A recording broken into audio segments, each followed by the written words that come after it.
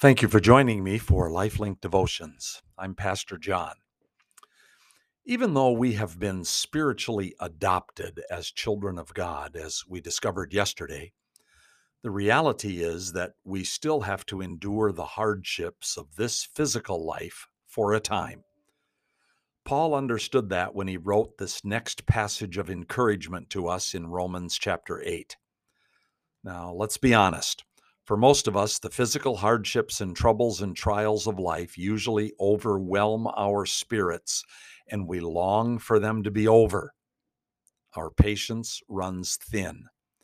We run after the pursuits of the flesh rather than rest in our position as a child of God. But hear these words from God's Word. We know that the whole creation has been groaning as in the pains of childbirth right up to the present time.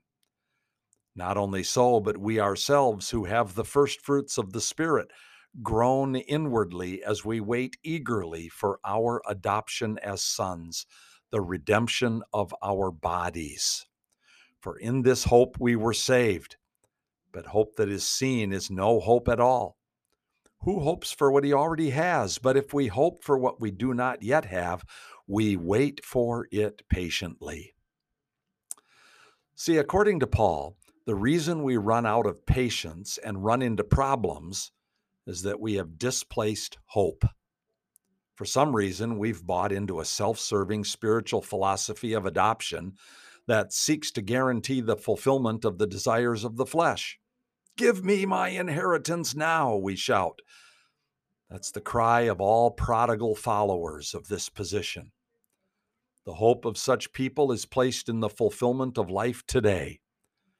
But Paul refutes that prosperity gospel with hope in the ultimate redemption of our current physical body when Jesus returns to give us our eternal spiritual body.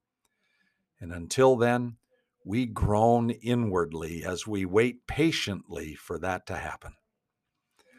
I like to think of this in terms of a caterpillar, even though the analogy is not perfect.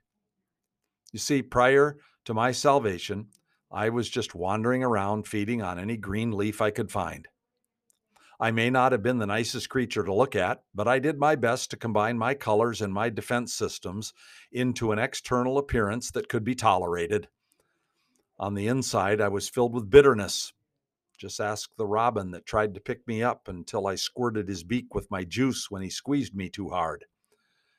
I was afraid of intimacy, because anytime someone would get close to me, I would curl up in a ball and protect myself from harm.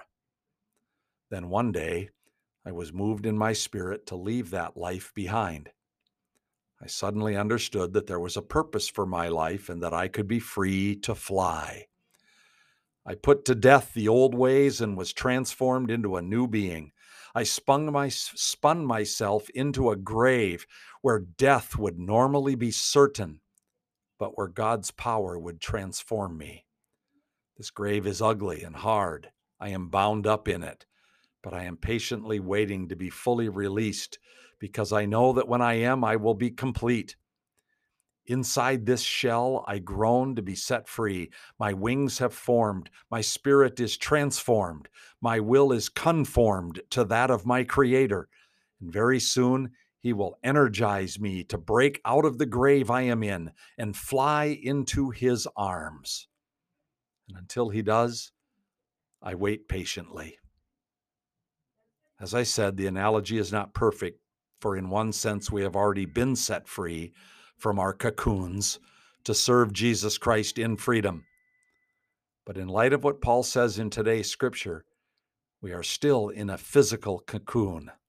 It limits us. It confines us. It makes us long to be free from its restrictions. But our hope is not in this physical life. It is in the death of this flesh and the resurrection into spiritual eternity. And with our hope fixed firmly on that guarantee, we can patiently endure the hardships of our current cocoon. Be patient. Jesus is coming.